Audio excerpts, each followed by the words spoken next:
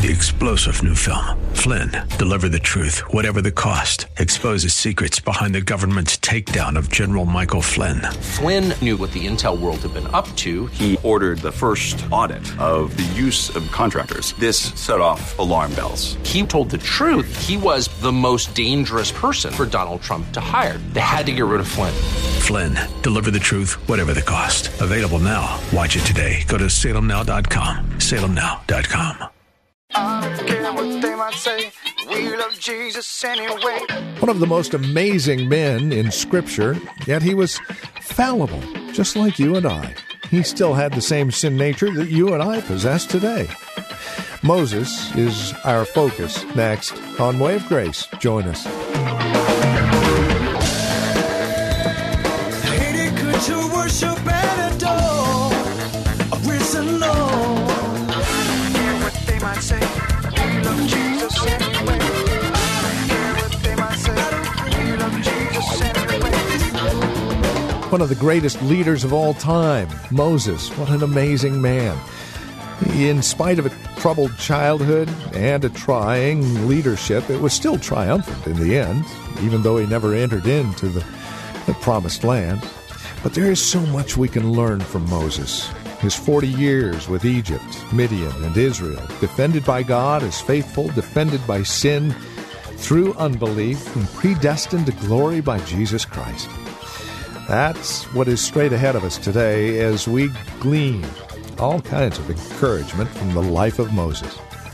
Here's Pastor Jessica Stand with today's broadcast of Way of Grace. There's a trajectory in the life of Moses that gives us every justification to know that he was a man that struggled with a process of humility that was shaping him and conforming him all his days to make him the meek man that he was when God finally began to use him. And here's what I want you to get out of this as we move deeper into this point. There are areas in your life inexplicable. There are troubles that you've had in your life inexplicable. There are events that have occurred in your life inexplicable. And all they can do while you try to press into the inexplicableness, you know what we mean by inexplicable? I got to remember I'm dealing with people who have government education. Watch this. You're dealing with things that cannot be fully explained on a human level. And if you try to answer them on a human level, all you're going to get is a carnal outcome. There are times when we have to simply say, the Lord did it. He did it for his own reason. He allowed all these things to occur, but I believe the word of God. Romans 8:28, all things work together for good to them that actually love God. The point is God loves me and I love God. So while I am here with all of that mess that went down, I can't keep looking back at that mess, trying to unravel knots that God didn't mean for me to unravel. He means for me to walk by faith and know that he's with me now as he was with me then to keep me as I go my way. Is anybody hearing what I'm saying? Otherwise, you'll go crazy. You'll go crazy trying to peer into the inscrutable judgments of God. His ways are past finding out. His thoughts are higher than your thoughts and your ways and my ways and our ways. God is to be trusted, particularly when you see, even though there's a lot of pain wrapped up in your life, he's moving you closer to the promise. You must never fail to see he's moving you closer to the problem. Even with the pain, he's moving you closer to the promise. And so Moses has to what? Flee. So now mark this. 40 years adopted. Now he's getting ready to do 40 years in the wilderness alienated. Y'all got that? Man, that's a pretty jacked up life, isn't it? And then after 40 years in the wilderness, because the text is about to go there, God's going to call him back. He's going to call Moses back to go get the people who have just ran him off. Moses is getting ready to be called back to the people that ran him off. Not just the Egyptians, but the Hebrews. He has been rejected by both groups. 40 years a fugitive. Somebody tell me, doesn't Moses have a few issues? You know he's drinking a bunch of coffee. And in the wilderness, he has found some herbs. This is the wilderness now. Okay? Now, and I love the way God is working. 40 years in Egypt. 40 years in the wilderness. And it's to expedite this and jettison this to one portion that I want to get to as I get ready to wrap this up. He's getting ready to do 40 years with a people who are going to constantly harass him, constantly persecute him, constantly blame him for every problem they got. You guys with me? Yes, sir. Does Moses have issues? Moses got issues. Abandonment, adoption, and alienation. And this is frequently what a call to the gospel does. I want you to get this. Let me make an application. Go to our last point. Can I? This is frequently what a call to the gospel brings about. And particularly, here it is, gospel leadership. I must say this. Gospel leadership comprises multiple conflicts. Gospel leadership comprises multiple conflicts on multiple levels with multiple people. Whenever God's calling you to a position of leadership, somebody's not going to like it. This is why you need meekness. Because you got to be able to stay on point when everybody else is saying, you fool, what you doing? And you really need meekness when in leadership position, you leading people who are condemning you for leading them. And this is why God said in Numbers chapter 12, he's the meekest man on all the earth. Y'all tracking with me? Yes, sir. See, Moses was called in a moment from obscurity to prominence. He's on the backside of the desert. He had got him a cutie. Y'all know that, right? And they had a couple kids. I wish I had time to tell you about it. I love the story, see, because he had two sons. The one was named what? Gershon. What was the other one named? Eleazar. Eleazar comes later on down the line. Gershon comes first. When he has Gershon with Zipporah, you know what Gershon means? I'm a stranger in a strange land. That means even in the wilderness, Moses was not at home. You with me? Can I keep talking? He wasn't at home. God was blessing him, but he knew he wasn't at home. He was a fugitive in a strange land, not with his people again. 40 years he wasn't with his people. Now 40 more years he's not with his people. His first son comes out, and they do it all the time. When they have children, boys or girls, they tell on God, don't they? I'm a stranger in a strange land. Now the other boy, Eleazar, he has way down the line. Now you know what Eleazar's name is? God has been my helper all along the way. Did y'all get that? In other words, over time, Moses began to adjust to the fact that the sovereignty of God had set up the first 40 years, had set up the second 40 years, and is now setting up the third 40 years. Because how old is Moses when he dies? 120 years old. Deuteronomy 32, verses 7 and 8. Read it in your own time.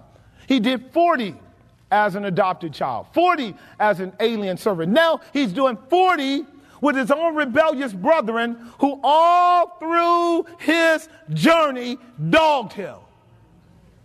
I can give you 10 accounts. I got them in my list, and I'm looking at the clock, and I know I'm trying to get done by 1. I can give you 10 accounts, and that's not all of them. 10 critical accounts that you know where the people of God rise up against Moses and blames him for bringing them out into the wilderness. 10 critical accounts. It's at the 6th account that we have Numbers chapter 12. Pull it up, Numbers 12. Let me show you an insight that pierces Moses' heart so bad that it sets Moses up to do what he did in Numbers 20. This is Numbers 12. You guys remember the account.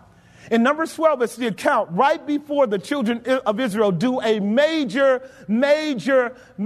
stand-up job of opposing God, which is the same as opposing Moses and not going into the promised land. See, what I'm about to tell you is that Moses did exactly what he was supposed to do. He brought the children of Israel out of Egypt. That's called deliverance. He taught the children of God in the wilderness. That's called development. And he brought the children of God to the promised land. Do you hear me? That's called deployment. But the children of Israel would not cross over and go in because of unbelief. Moses was faithful in all his house. He built the tabernacle according to the revelation of God. He gave them the law of God. He delivered them out of Egypt. He led them through the promised land. God commends Moses for having done everything. Israel themselves said, no, we can't go in. We can't beat these giants. We can't overcome our foes. And God was pissed off with them. That's chapter 13 now. We're back at chapter 12. This is what we call biblical theology. Can I keep talking? Don't you love narratives? Ain't no story like the Bible story in all the world.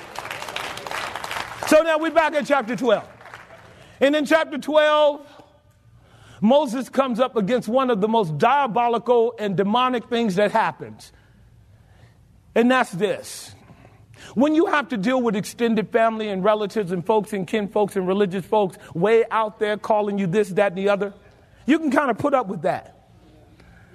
But when it comes to family inside the family, this is the tough one. So now, one day Miriam and Aaron woke up on the wrong side of the bed. I'm just cutting this short for time's sake. I wish I had people that could sit up and hear the word of God expounded and explained and developed for hours. But here it is. They wake up on the wrong side of the bed. Now, Miriam is the oldest, Aaron is the second oldest, and Moses is the third oldest of the sons of Levi and Kotham, okay? They are all Levites. Moses is the baby. But they're only a few years apart. Now, watch this. The text says, and Miriam and Aaron spake against Moses because of the Ethiopian woman. Who is the Ethiopian woman? Zipporah, his wife. Now, this is crazy. Miriam and Aaron speaks against Moses marrying a black woman. See, this is discrimination going on at the deepest level. Watch this. It does not mean, don't get this jacked up. Don't get this jacked up. Keep your theology right. It does not mean that Miriam and Aaron were white. Because they weren't. And your Bible is not a white man's Bible. Somebody go hallelujah. Because it's not. And I'm not speaking against my white brothers, but I'm trying to help you get away from the political argument of white-black. It's not about white-black. It's not about white-black. It's about how you and I can have our own unique people group and think we're better than anybody else in the world. Now, here is how stupid this is. Are y'all ready? The woman is a Midianite. We know that according to Exodus 18. Jethro, her father, is a Midianite. Midianites are Abraham's children. These is kin folks. Now, y'all better tell me, you know we got crazy kin folk that will act just because they're lighter than you, they're better than you. Right? I'll never forget my son-in-law. One of my son-in-laws is Salvadorian. My other son-in-law is Asian and Vietnamese. My kids are beautiful Blasians and Salva Blasians. They're beautiful. But my son-in-law says that in certain regions of El Salvador, they're prejudiced against other regions of El Salvador. Do y'all hear that? And the Chinese are prejudiced against the Vietnamese. I said to my grandkids, you triple and quadruple jacked up. As beautiful as you are, you got all that crazy going on in your genetics. This is why you need Jesus, because if any man be in Christ Jesus, he's a new creature. We rise above all that crazy. We rise above all that crazy. And our identity being in Christ does not shut us up to these crazy outbreaks of discrimination. Miriam is just, do you know how bad she jacked it up?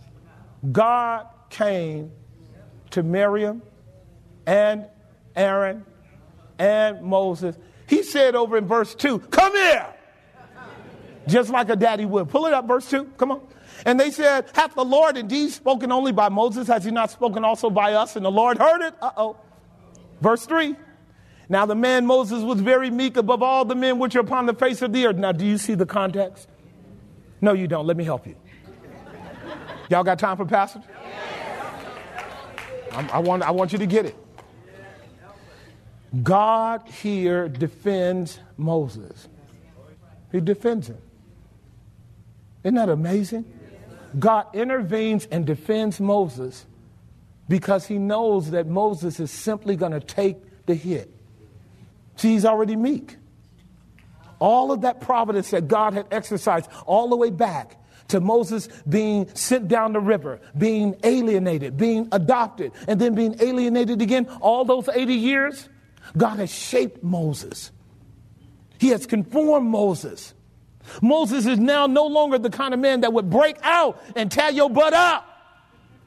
And it's been over 2.5 years of the children of Israel in the wilderness having egregiously accused Moses of all kind of stuff, and Moses just takes the hit. How do we know? Every time the children of Israel do something real crazy, Moses knows that God's getting ready to go at him. He falls on his face. He cries out to them. He says, Lord, take me, not them. He shows his love for his people. Here comes the devil again and stabs him right in the center of his heart, at the level of his family. See, because once we got all that kind of crazy going on, how are we going to work together when God called me to serve and then he calls you to serve with me and you don't like my wife? See how all that crazy go? Do you see how all that crazy go? And what God said was, my servant has been so shaped and so formed, so developed as a servant that he's not going to even talk back to him. You know what he's going to do? He's going to bear the weight of that accusation in his soul and not say anything to Aaron and to Miriam. He wasn't going to say a thing. God had to speak for him, because remember what we learned? When you are meek, when you're a servant, you let God defend your battles. And God tore that girl's tail up. He smote her with leprosy. And he said to Aaron, because Aaron turned around to Moses and Moses, forgive her, like Moses was the one that smote her with leprosy. You know how a family get crazy? Even if they saved, they're crazy.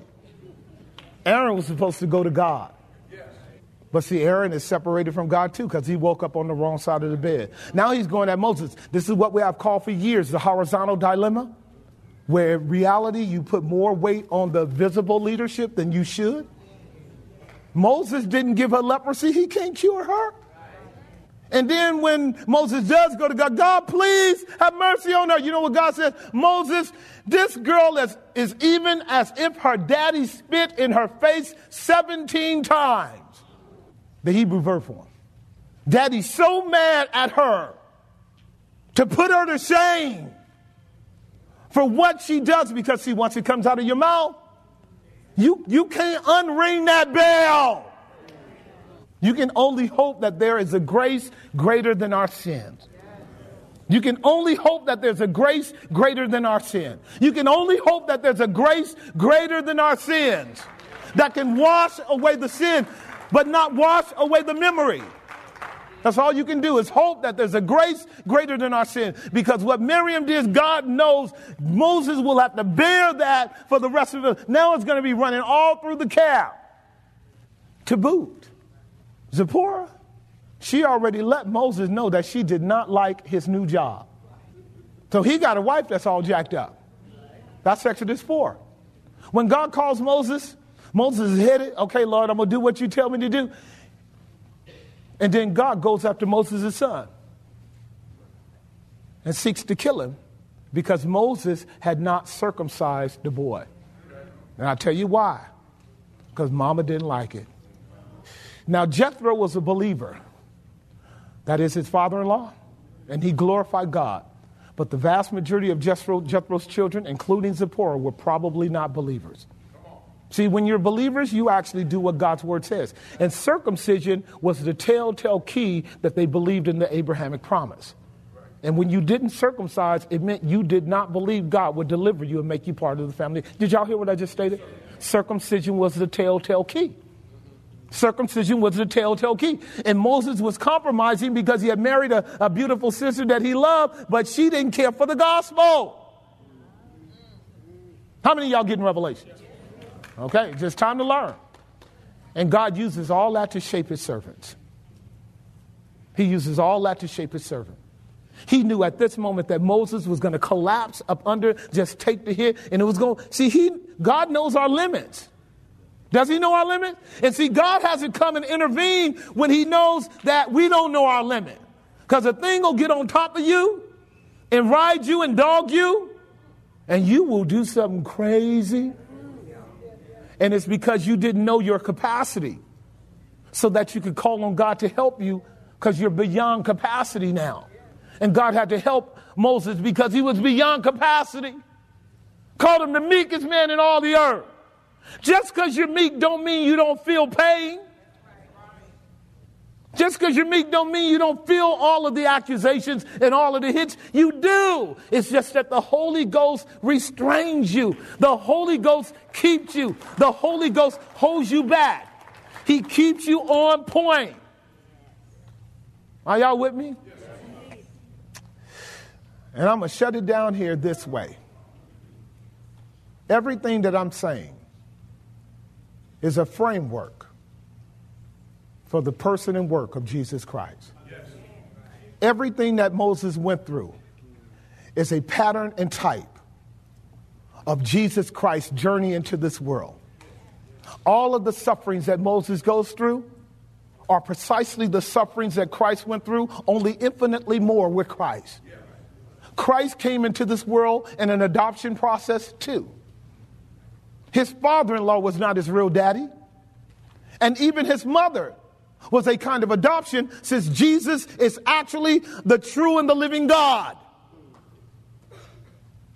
So he is submitting himself to a process that we'll learn next week that has everything to do with humility. And in the same way that Israel was in Egypt, Christ had to go to Egypt. Did he not? And in the same way that Moses comes out of Egypt, Christ comes out of Egypt. And in the same way in which Moses' people would reject Moses, Christ's people rejects him. Did it not? In the same way that they didn't understand Moses and said, who told you to be ruler over us? They rejected Christ because they did not understand him. They dogged him. They accused him. They condemned him. A wine bibber and a glutton. A child of fornication and a devil, a sect leader, even up into his leadership. I am meek and lowly of heart, and you will find rest to your soul. And even when Moses fails, there's a type in that with Christ. For the cross work that Christ accomplished on our behalf that we celebrate is viewed as a failure to the whole world. For to hang on a cross is to be cursed. For the Jews, it's a stumbling block. No Messiah hangs on a cross. For the Gentiles, it's foolishness. To both groups, they said Jesus was a failure. Just like Moses. Y'all see the pattern?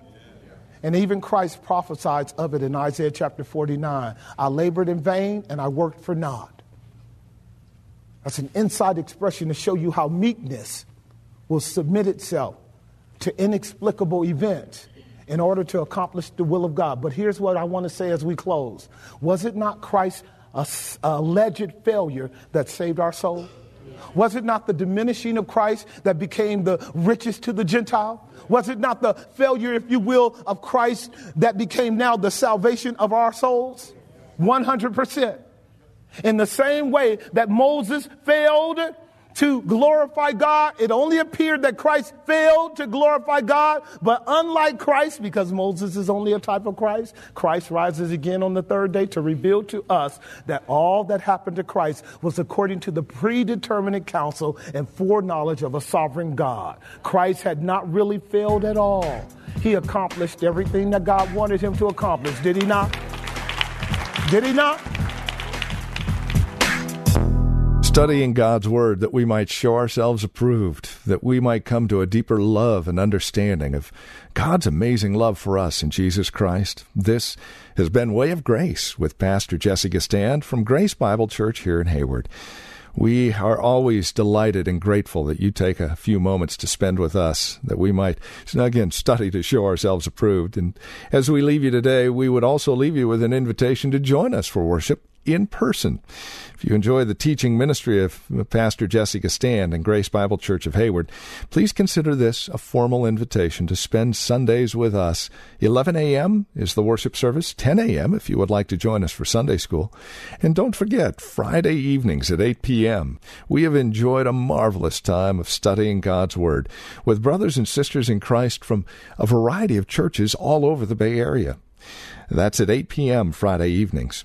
For directions and more information, simply stop by our website, grace-bible.com. That's grace-bible.com. Or give us a call, 510-886-9782. That's 510-886-9782. If you're looking for a copy of today's program, you can either contact us by phone or mail. Send $5 and we'll get a CD out to you, or stop by grace-bible.com and download the audio file for free. The address, if you're writing to us, is 22768 Main Street, Hayward, California. 94541 is our zip code. And one final note as we conclude our time together today. We're able to come to you daily here on KFAX because of friendships and partnerships with people such as you who see the value of this ministry. Now, while it is free to listen to, for us, there is a cost, and we are a listener-supported ministry. No matter the size of your gift, it's greatly appreciated. So would you take a moment and pray about it and then contact us with your gift today? 510-886-9782 is our phone number, or write to us, 22768 Main Street, Hayward, California, 94541. Thank you so much for spending time with us today. Until next time, God bless. I don't care what they might say. We love Jesus anyway. I don't care what they might say. We love Jesus anyway. 3-star General Michael J. Flynn, head of the Pentagon Intelligence Agency, knew all the government's dirty secrets. He was one of the most respected generals in the military. Flynn knew what the intel world had been up to. He understood its funding. He ordered the first audit of the use of contractors. This set off alarm bells. The explosive new documentary, Flynn, Deliver the Truth, Whatever the Cost, uncovers the facts behind this scandal. Flynn told the truth. He was the most dangerous person for Donald Trump to hire. I find out the worst enemy that I'm going to face in my life is right here in America. They took my assessment and they wanted me to change it. And I was like, I'm not changing it. They had to get rid of Flynn. With in-depth interviews, archival footage, and never-before-seen personal records of the man behind the headlines. I just felt like I was drowning. Flynn, Deliver the Truth, Whatever the Cost. Available now. Watch it today. Go to salemnow.com. salemnow.com.